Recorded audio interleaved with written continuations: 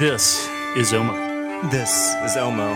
This is Omo. This is Omo. This is Omo. This is Omo. This is Omo. This is Omo. Is this Yoko Omo? This is Omo. This is Omo.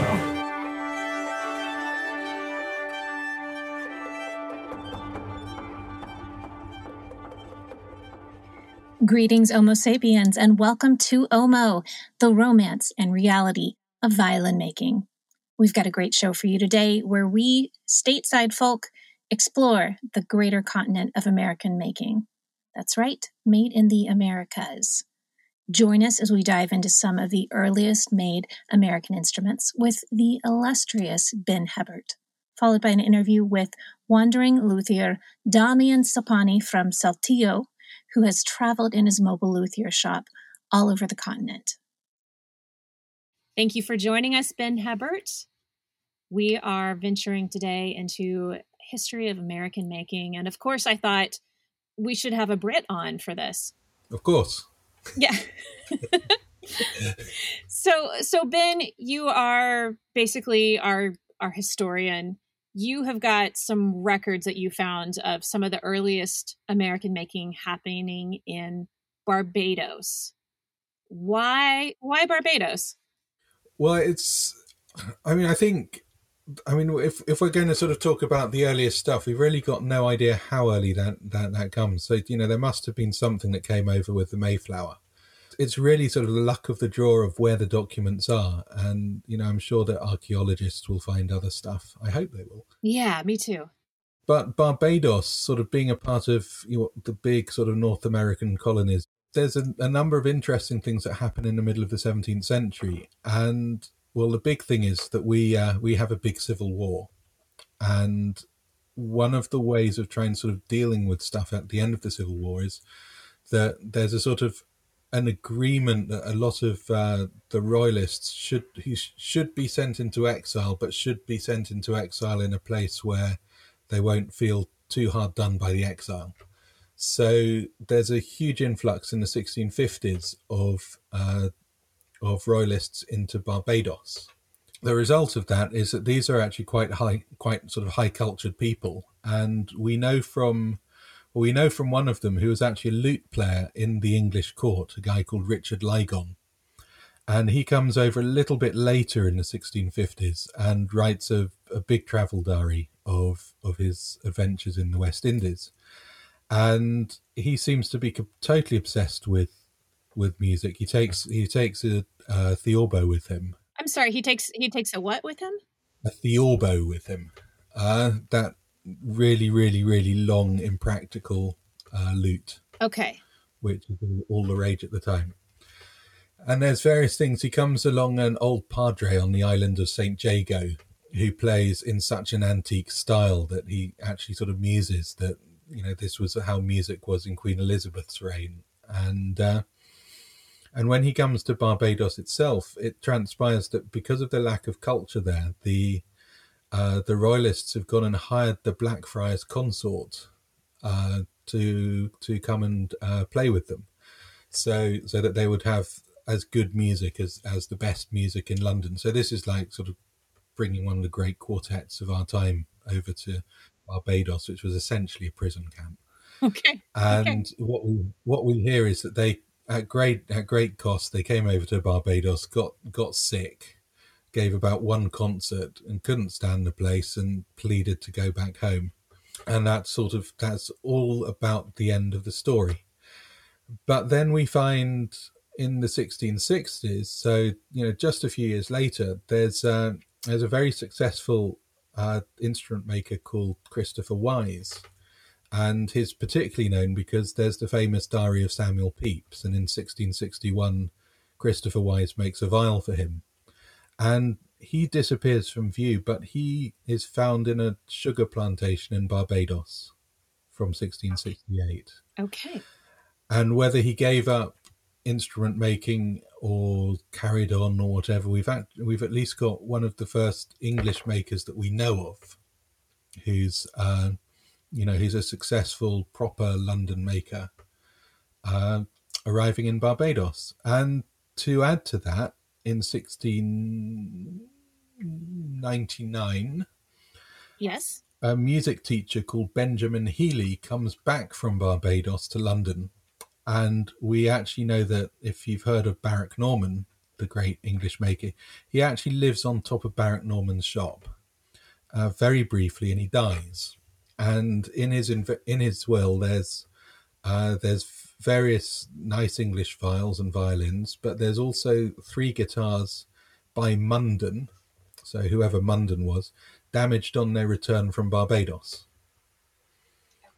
So guitar making, Barbados, 1690s, why not? I'm into it. So this is, gives us a nice snapshot of what's going on, and we haven't found anything on the mainland of North America, but you can kind of bet your bottom dollar something did happen. We think that Barrack Norman's son went over to Virginia, Okay. but we don't know whether he made instruments when he was there. Now, you said that this is more of a high culture thing in Barbados. In this case, And yes. in this case. And you also have another story of low culture happening in the Americas. Well, I thought what I'd do is I'd cough and politely, and Do it. and then I'd just narrate for a while the story of Geoffrey Stafford. It's really tricky because this appears in a book published in 1890 about the history of the piano in America, and I think I'm not the only person. I think several people have tried to go further than that and tried to discover where this thing is cited.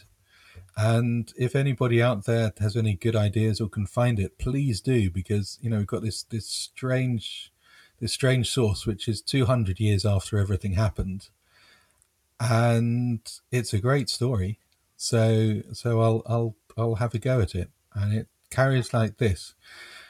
Geoffrey Stafford, a lute and fiddle maker by trade who figures in the relationship indicated, was a Londoner of questionable reputation, who was landed in Massachusetts on the order of His Majesty King William's government as a transported convict sometime in 1691, along with a batch of 200 other exiled Anglo-Saxons of the same social standing.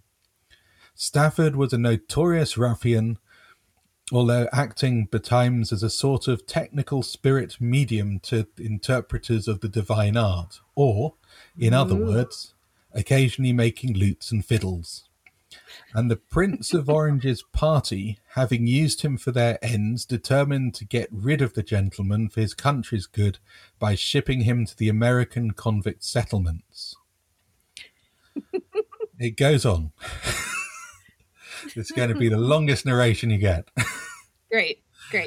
The eminent individuals composing the convict section of the early settlers at that date were sought to be utilized by the infamous Governor Fletcher as protection against the Indians and French. The protection these worthies did, however, was on their own account as freebooters when they found themselves armed. Some became pirates, but a gang in which Stafford was leader struck out across the country and established themselves near Albany in this state, where they were a perpetual terror. Once Stafford sallied frontierward with his gang and cleared out several settlements of the Mohawks, whereupon Governor Fletcher, in a fit of drunken admiration, sent for Stafford to come and consult with him about an Indian campaign and other matters. Stafford, who had previously made violins in the Bay State, came on to New York at Fletcher's invitation, bringing him a violin and lute that he curiously managed in some way to make near Albany. It goes on. Fletcher gave Stafford a regular military commission, we read, and fell in love with the latter's violin playing. Stafford made Fletcher a violin specially and dallied in New Amsterdam sometimes so as to sample and commune with the governor's whiskey, and he threatened to become a permanency in the executive household. One evening, however, the genial Mr. Stafford, while in his cups, ran Fletcher's favourite body servant through with the governor's sword, just for a lark, killing him on the spot. Fletcher, meanwhile, looking on highly amused. Presently Stafford, who in spite of his artistic occupation proper was a remote anarchist, prodded the governor's paunch with the tip of his sword in a playfully significant manner, whereupon the fun terminated. Stafford made violins and lutes between whiles, but meantime got strung up to a tree by a Dutchman upon whom he committed a robbery. He left a family, some of whom descendants now claim to have originally come over on the Mayflower. So there we are, our first mainland violin maker that we know of. I suddenly think that Chris Jacoby needs to do more crazy things. I think so. I mean, he's got nothing on Jeffrey Stafford. He's not living up to the reputation of American makers. Should the VSA establish a Jeffrey Stafford Award? Absolutely. Yes. Okay. And there's a lot of things we can't really report on this show that things that people are up to. Yeah. While in his cups. I mean, this makes Sawzels look frankly pathetic, doesn't it? Oh my goodness. Hello, David Burgess. I am living a tame life. I know. Yeah. I don't know. Sorry, I don't know. You don't know. One more thing. I heard that you have sold the earliest known American violin. Is that true? Yeah, well, I always twitch every time something comes up in the news about another super early American violin because, yeah, I found a really interesting violin, viola, actually, which was by Robert Horn, made in 1757 in New York. And so far, so, yes, right at the moment, that is the earliest American violin that we know of. And that went to the Metropolitan Museum of Art, so it's in New York where it belongs. Fantastic. I love it. Ben, thanks for taking us on that virtual tour this evening on Zoom, where we got to see your new shop that you've settled into in Oxford. It's coming along beautifully. I like your secret door that you showed us. The Paganini Gin Palace, yes. Yes. and your violins look lovely in their new home, and I hope you're loving it there. Okay. It's all very good. Yay. Great place to be through COVID, isn't it? Yes. Yes. A good place to hunker down. Stay tuned for an interview with Damien Stoppani, who has traveled through many areas of the Americas, north and south, all the way up through Canada. We'll be back with you soon. Hi, Omosapiens. Just wanted to let you know that today we're being brought to you by an app called Encoda.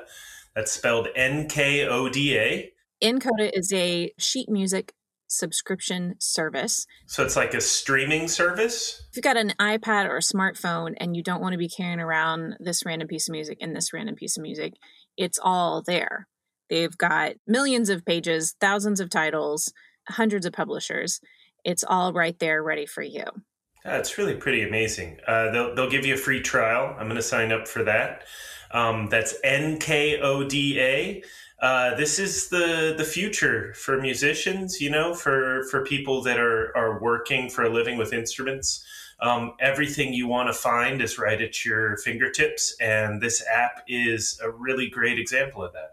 Now, what I like about this option as a music shop owner, so I've got lots of music books that I sell to the kids, but I don't have the floor space to have those thousands of titles. It's much easier for me to stock the things I know are going to sell all day long. And then those little pieces of music, they're available in the ether, thanks to Encoda. Yeah, and the music shops of old are all closing, so you order stuff and maybe get a used edition in the mail. But if you want really nice editions from Boozy and Hawkes, Baron Reiter, Chester, Novello, etc., this is the way to go. I'm pretty excited about this app. Yes, and they've received praise from Sir Simon Rattle and Joyce Di Donato. So try them out. Go to your local app provider and get yourself a free trial. App store, that's what I'm trying to say. Go to an app store today. Get your free trial. Try out Encoda or visit Encoda.com. That's Nkoda.com. This is Chris Jacoby here with Rozie and Damien Stoppani is joining us from Saltillo, Mexico. It's in the northeast of Mexico. Rozie, you're outside Dallas. I'm outside DC. So yeah, we're talking about violin making, luthery in this hemisphere, and how this hemisphere is bigger than just the United States of America. We're so good at thinking we're the only ones. Yeah. Even the fact that we refer to ourselves as America and don't include the rest of the continent. But Damien is a friend that I met when he came through outside DC to Potter Violins in the most fabulous hippie bus that everyone in the world dreams of heading into and hitting the road on. And he actually made a reality of it the last few years. Damien, you said it's hot down there today? Yeah. Hi, Chris. Hi, Rozie. Thank you for inviting me. Yeah, we're happy to have you. So written across your bus, this wonderful German bus that you picked up in Argentina, right? Yeah, it's made in Argentina. It's German, it's Mercedes, but it's made it in Argentina in 1970. Wow. And you've got your violin making workshop in there, your bed, room for Bacchus the dog. Yeah, that's right. And painted on the side of your bus, you have Lutheria Sobre Ruedas, forgive my accent, and that translates as Luthery On Wheels. And that's your brand, man. Mm-hmm. It's your lifestyle. It's your grand adventure the last few years. And I was super excited to see online a couple weeks ago. It's the title of a book you're now finishing about your travels. Yes, I'm finishing the book. It's from my last 5 years. I've been traveling from Argentina to Alaska, crossing 70 different countries. My goodness. Starting in Argentina, then I passed through Uruguay, then Paraguay, Brazil, Bolivia, Peru, Ecuador, Colombia. Then I shipped the bus in a boat to Panama. And I crossed Central America, Panama, Costa Rica, Nicaragua, Honduras, El Salvador, Guatemala, Mexico. Wow. Then I entered to the United States, Canada, Alaska, and then I went back to Canada, United States, and I'm now in the Northeast Mexico. My goodness. If anybody has a finger on the pulse of American luthiery, it's you. Yeah, for sure. And I mean, there's a community that extends everywhere once you're part of the tribe, and you end up finding other people who do what we do or love what we do, and it becomes a theme. Anytime I visit anywhere, I end up in the company of other people who have the same madness and love for instruments that I do. Mm-hmm. Yeah, I really enjoy the company of other violin makers, and I meet a lot of luthier around America, the big America, South, Central, and North. Well, will you tell us how you started instrument making, what your background is there? Yes, I want to hear your origin story.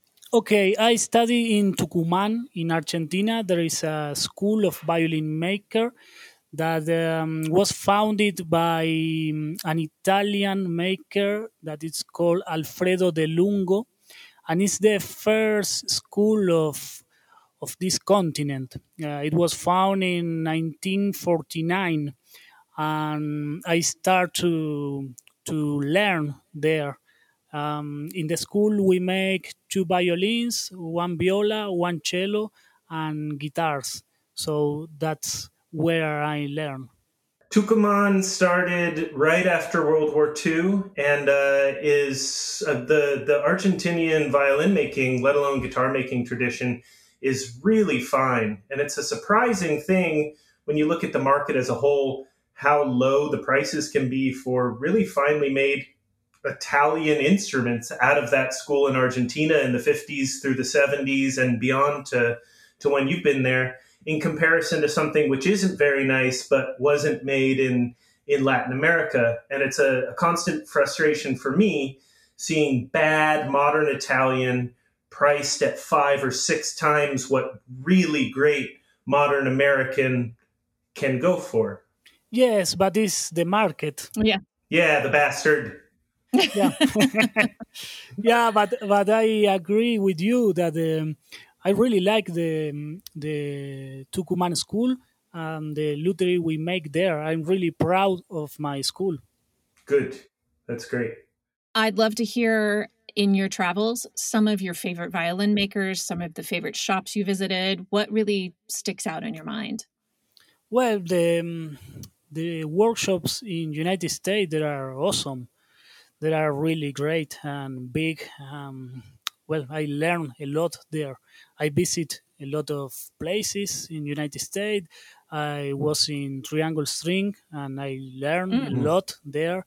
I was in the workshop of Pablo Alfaro, and Hey, he Pablo. opened me the doors there. And I was in Potter's Violin. That is like, it's not a workshop, it's like a mansion. It's a Yeah. mansion is a good word, mansion. Yeah. Like, Yeah. like No, the, that's correct. It's totally a mansion. yeah, it's like the Playboy mansion, but without the girls. It's Yeah, you were incredible. with us for a week. It was great Yes. having you, man. Yeah, having I almost kill everyone with the turpentine varnish, but Oh, I set him up to varnish in the attic workshop space on a really busy Saturday, and there was no ventilation, and I didn't provide any fans or anything, so he was up there just churning turpentine. Oh my gosh. Sorry, man. yeah, I started violin in the Pablo's workshop with Pablo Alfaro, and then Yeah. I finished some details in Triangle String, and then I start varnish in Potter's violin. So it was a violin make in different workshops in the east of the of United States. That's awesome. So I wanted to ask, tell us, how do you cross the Panama Canal with a 60s bus, which is 50 foot long, and a wolfhound dog? How do you do that? Okay, most people think that the Panama Canal, is a big problem to cross, but it's only a bridge that if you are not paying attention, you don't know that you are crossing the Panama Canal. Really? It's not a big deal, the Panama Canal. The big deal is the Darien Gap. Okay. That it's a jungle in the middle of Panama and Colombia. And there are no roads. Can you say what that is again? The Darien Gap? The Darien Gap. Darien Gap. Okay. Okay. Yes. El Tapón de Darien. That is a jungle that you can cross by land. And why is that complicated? Because there are no roads. I think that it's a politic thing that they don't want to unify South America with Central America, so there are not roads. There is a jungle that you can't cross by land, so you have to ship your vehicle by boat, and I ship my bus with a big boat, and we cross in a self boat to the Caribbean, and was like 5 days in the Caribbean, and was like a nightmare. 5 days Yeah, in an open boat with your dog? with 3 dogs.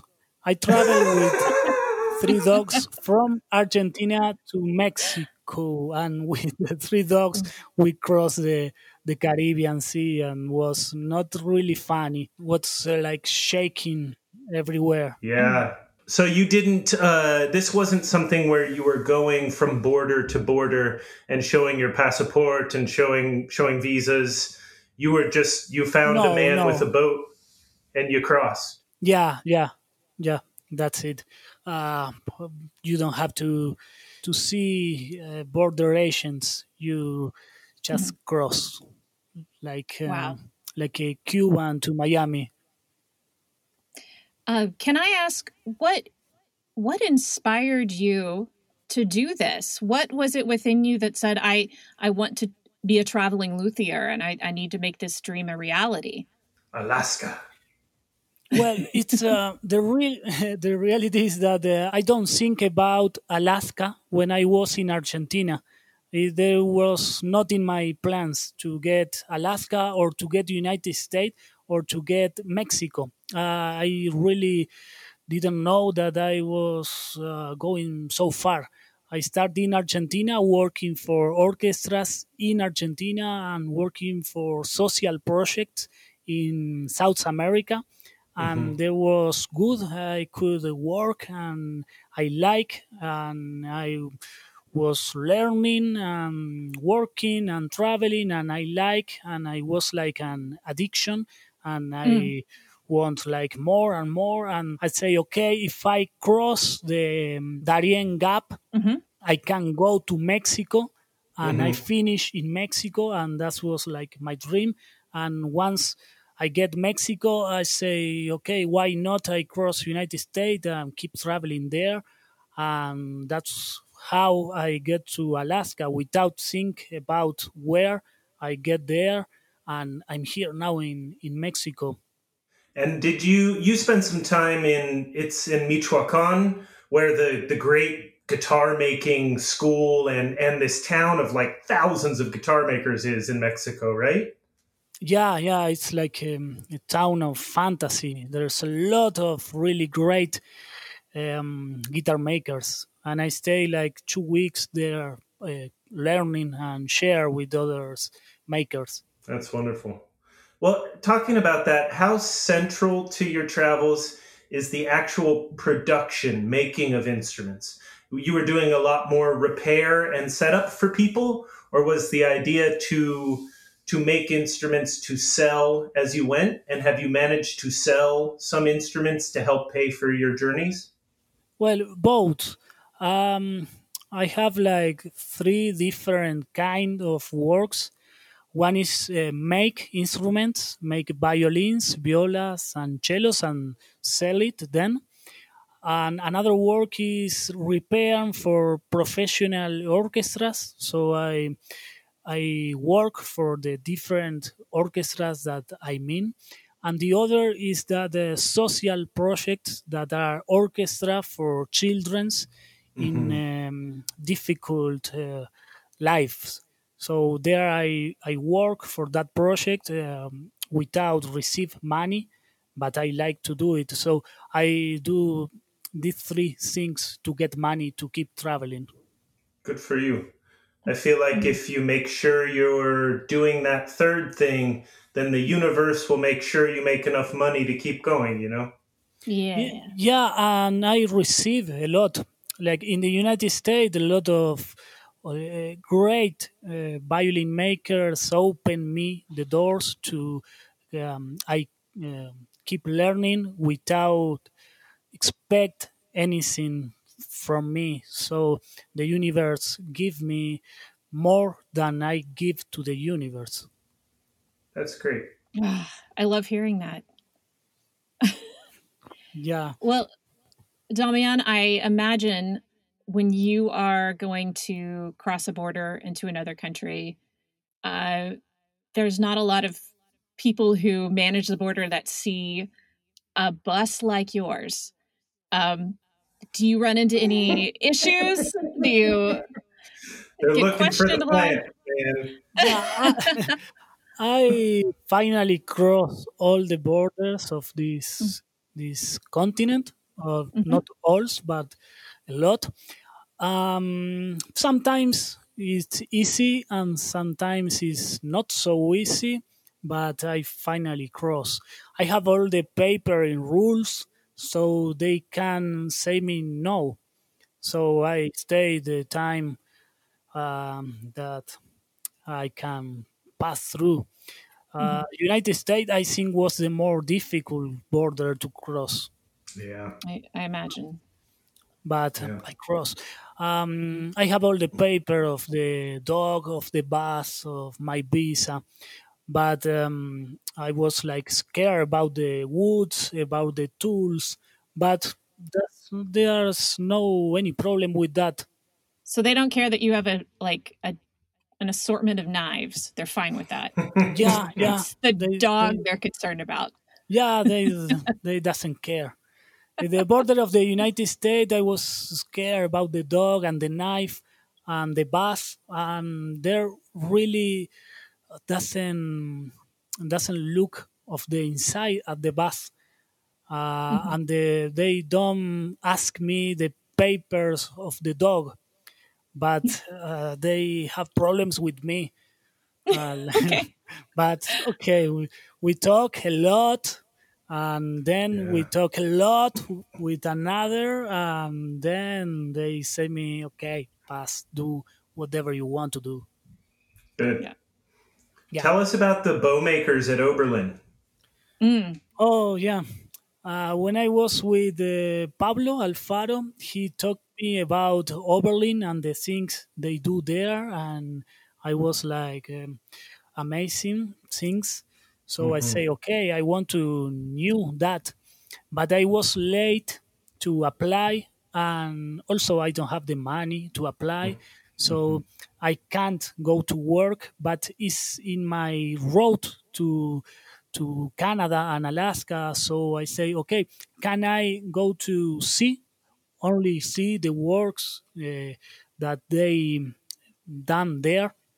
And Pablo talked to another person, and another person talked to another person to get to Chris Germain. So I talk Chris and I say, can I go only for take a look and knew how to work there?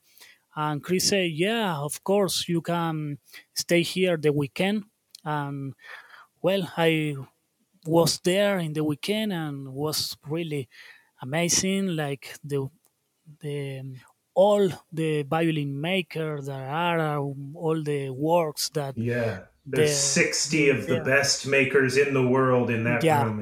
yeah, It's I I know. love that place. I know God. it's incredible. It's incredible, and it's incredible how they share all the information that have, and that's the more important, and that's amazing. Oh Well, yeah.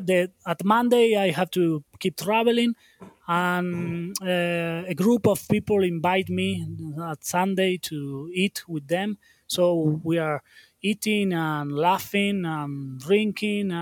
They say me, where are you going tomorrow? And I say, I really don't know, but I have to keep traveling. North. Yeah. And they say me, why don't you stay with us?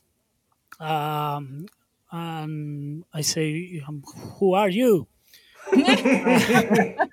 And they are the bow makers and say me, stay with us and make a bow.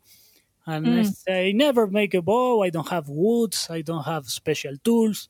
No But problem. no problem. They give me tools, they give me wood, and they teach me how to make a bow. So I spent 1 week more in Oberlin with the bow makers, making a bow and eating and laughing and drinking and having Hell a yeah. really great time.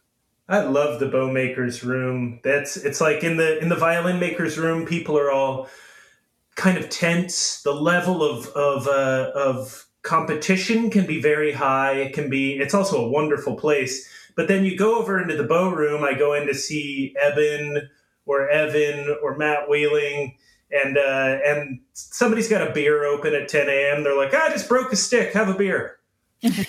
Yeah. I can't believe that because that you say it's like that. They broke a bow into my eyes only to see where they broke. Some say that they will broke there, and others say no, they will broke there. So they, So they broke one to see. yeah, and both And has right. They both in both Oh, sides. And were they placing bets on the location of the break? Yeah, yeah. It was amazing. It was amazing for me. I really appreciate that Christian men opened me the doors to see what happened, and the bow makers invite me to work with them, and was a really great time for me. That experience is in the book also. Nice. Do you have a positive experience that just really sticks out from this whole journey? What was your most positive experience? I don't know. A lot of positive things happen, like this one that I say with the bow makers, Hmm. working for the different social project. Also, it's really positive for me. Keep going is positive for me because in Argentina I don't know where to go, and every time a door is open, so I enter for that door, and always it's positive. Um, Not now. I don't know what happened now. My idea was to keep traveling.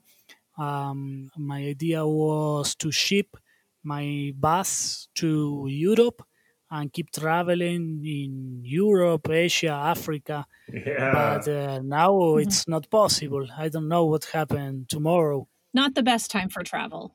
No, no. Now I'm okay. I'm stop. I'm keep living in my bus with my workshop there, and I'm making two new violins.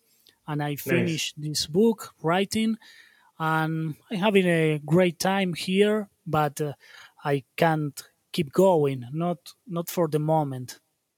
Yeah. Everything's on pause. What was the scariest thing that comes to your mind in your travels? What was the time that you felt most scared or most in danger alone? Something to balance that positivity. I really don't have so bad experience, but in two times I feel really scared. One time was in Colombia. I was driving at the day. Some people say me don't go that way because it's really dangerous. Because of Um, the cartels. yeah, the cartels, some other politic problems with the Uh-huh. people there, with the farmers. Um, okay, I don't care, so I go anyway. I crossed two motorcycle that was like in the opposite direction. I go. They look at to me, and I look at there. Um, I keep looking for the mirror, and I saw that they start to talking and turn around and start to follow me. And was two motorcycles, so I see one motorcycle in one mirror and the other in the other mirror. So follow me like Oh, jeez. a big distance, and I don't know what to do. I don't have any weapons, but I have, I don't know, a lot of knife and a big Yes. bus.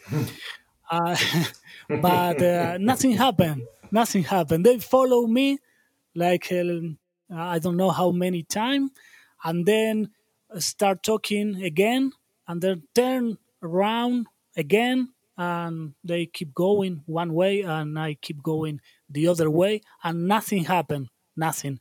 Hallelujah. The other moment I was scared was in Michoacan, in Mexico. I don't know if I will explain good, but there is a lot of problems there with the cartel and with the police, with the people themselves that have defense with guns. So some group of person with guns try to stop me in the road, and I doesn't stop. I keep going, but my bus is really slow, So if they want, they can follow me, but they don't follow. They say like stop with the hand, and I say like bye with the hand. I shake the hand and keep going. You wave to them bye. Mm-hmm. Yeah. Yeah, nothing happened. Nothing happened, but I was scared. You're a very likable guy, and you have good instincts, and I love that you have been able to go everywhere that the doors opened for you the last 5 years, and I'm glad you're safe. And hey, will you say hi to Baco for me? Yeah, of course. I love your dog. He's a good dog. Baco is a good dog. Damian, what is the name of your book? The book is in Spanish is Lutheria Sobre Ruedas. That is like Luthery on Wheels. Is there any hope of us getting to read it in English at some point in the future? I hope so. Not by the moment. Okay. I'm writing in Spanish. My English is not so good, like you can hear. It's great. And for write is difficult too. But for the moment, it will be in Spanish, and then I love to have a version in English to share to all the people I meet there. Amen. Like Chris Jacobi, his name will be there. Oh, I'm in the book. Am I in the book because your dog bites me? Yeah. That experience is in the book. Oh, my goodness. Well, I can't wait to read it in Spanish with my dictionary next to me, and I'll definitely let Rozie know how good it is, even though she can't read it. despite my Texas life. And when is the release date for this book? I don't have a day. Okay. I don't know. I'm finished the text, and I'm finished the illustrations of maps that will be in the book. So awesome. I don't know, but I hope that 1 month more. Oh my goodness. I can't wait. Well, let us know. Yeah, I'll be happy to give it a shout out here, and we can probably get somebody with better Spanish than me to do a bilingual shout out. Maybe we can ask Pablo or Jaime to come on. Yeah, will be great. Well, thank you again, Damien Stoppani, for joining us today, telling us about your adventures. Really enjoyed you. Yeah, man. Stay safe. Stay as cool as you can. I hope that a travel ban gets lifted soon if you got somewhere you want to go. Thank you for having me here. It was really a pleasure. It was an honor to be here. I really like your podcast, so keep doing. And please excuse my bad English. Thank you. You did great, man. Thank you. You did great.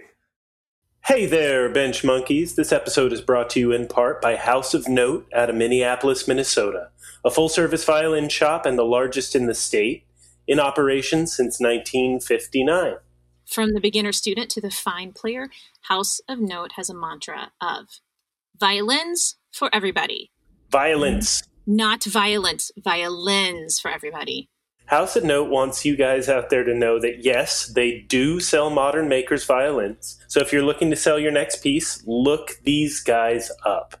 Happy 60th year of Operation House of Note, and here's to 60 more. Welcome back, everybody. I've got Chris. Hi. And Jerry. Hey. We're going to tie a bow on this thing. So, guys, we have just talked to several people about American making, or making in the Americas, to be more specific. Jerry, you've got a little story for us. Well, I've always been attracted to, I'll say, oddball instruments that would come into the shop, things that other people say, why do you want to work on that? And I'd be like, well, because it's interesting. And so one day we got this email from this woman who had just been on vacation in Mexico. Mm-hmm. And she has this violin, and gosh, she says it looks kind of crude and it's not even varnished. And she sends a picture of this instrument, and I look at the thing and I said, I knew that okay, this isn't a typical violin. Did it have a jackal head? It did not. It did not have a jackal head, but you're on the right track. So talking with this woman, she had just visited the Mexican state of Chihuahua, which shares a border with Texas and New Mexico. And then all the pieces started to click together. This is an instrument made by the native peoples of Copper Canyon, the Tarahumara Indians. Mm-hmm. And it took some doing to convince her that this instrument is as it should be. It should be unvarnished. These are people who picked up the sort of violin-shaped object from Jesuit priests, and they combined their religious practices with that of Catholicism, and the violin, or their interpretation of the violin, fell into these practices. And they continued making instruments from, I'll say, early to middle of the 18th century up until this day. You can still buy brand new Tarahumara violins. Yeah, I've heard that it started at the end of the 16th century, but nobody has any proof of that. Yeah, we can't find those. Well, the Jesuits left, I think, in the 1750s. And these instruments are made out of fairly soft woods compared to our European traditions, so they're not going to stick around for 300 years. No, they're I believe they're made out of some form of pine, and it's the entire thing, and it's just going to disintegrate. And that's why they're making new ones even to this day. I love those fiddles. They look so cool. They look amazing. Yeah. I'm fascinated by the Tarahumara. I want to get my hands on one for real someday. I see them in pictures. Britt's grandparents have one. I think I sent you guys a picture. Yeah, last time I got to St. Louis, and it's cool. Now, Chris, you have a little update for us. We had a couple episodes ago, the How Are You Coping Call-In episode. Had some guys tell us about a raffle they were doing. Can you update everybody on that? Yeah. The raffle ended. So this was Jake Brillhart, Eben Bodak Turner, and Evan Orman. And there's a place called the Seven Stars Arts in Action, which provides small grants to musicians who've been out of work because of coronavirus and pandemic issues. So Jake offered to make a violin, and the two bow-making superheroes made a bow together, and they raised $70,500. Wow. Yeah. It's nuts for these $20 tickets. It's so awesome. And I have liked seeing on Facebook that there are musicians speaking up and have been for weeks now saying, hey, I got my grant already. Because there's always the fear that it just gets swallowed up by the parent corporation. And you find out that the federal rules for these things, there's only a percentage that's required to actually go what you're fundraising for.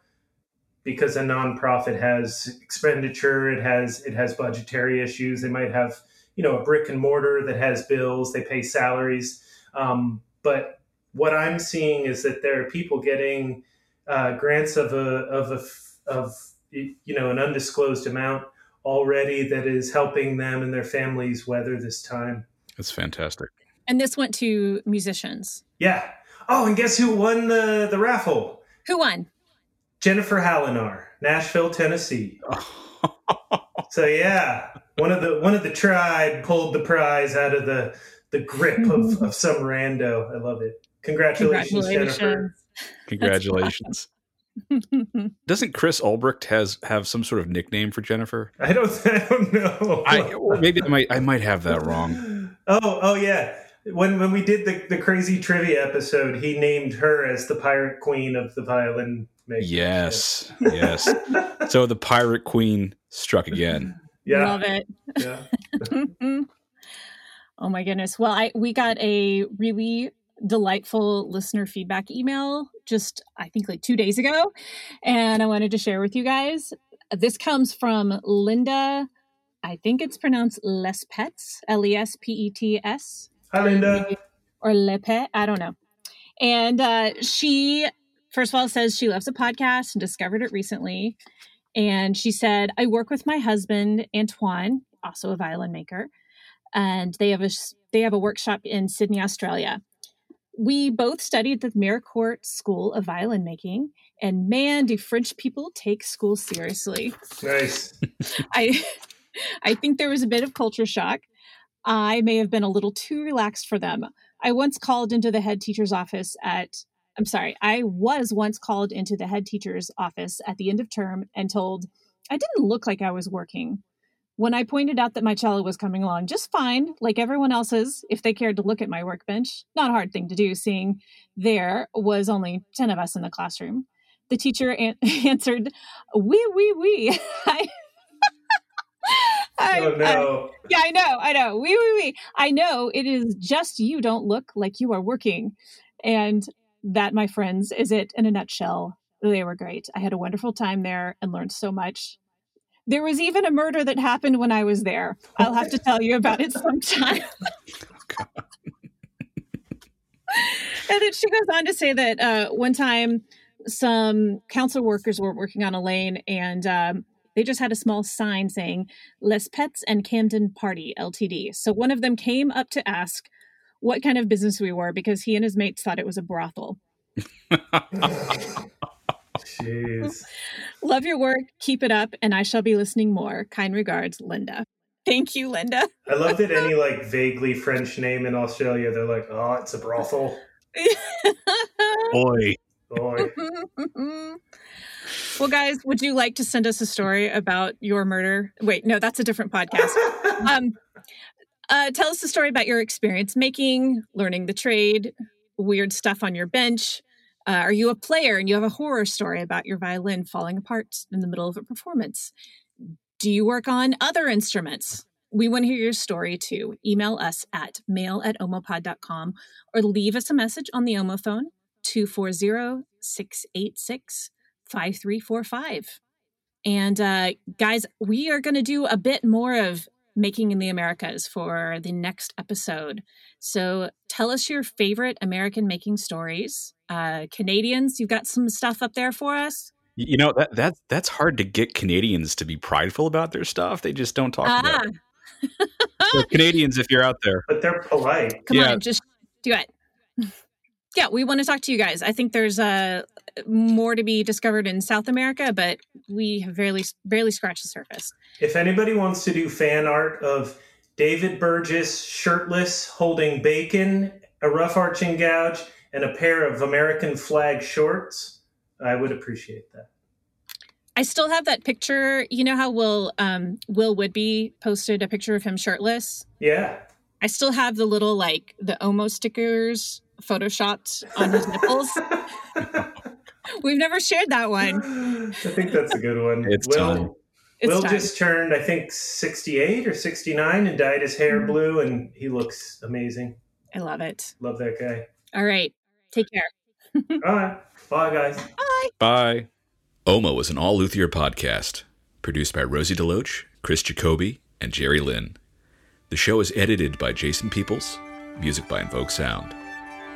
If you enjoy our show, you can help us out by leaving an iTunes review or becoming a Patreon member at patreon.com/omopod, where you can get your very own Omo swag. We'd love to hear from you, so reach out to us at mail@omopod.com or call the Omo phone at 240-686-5345. Thanks for listening.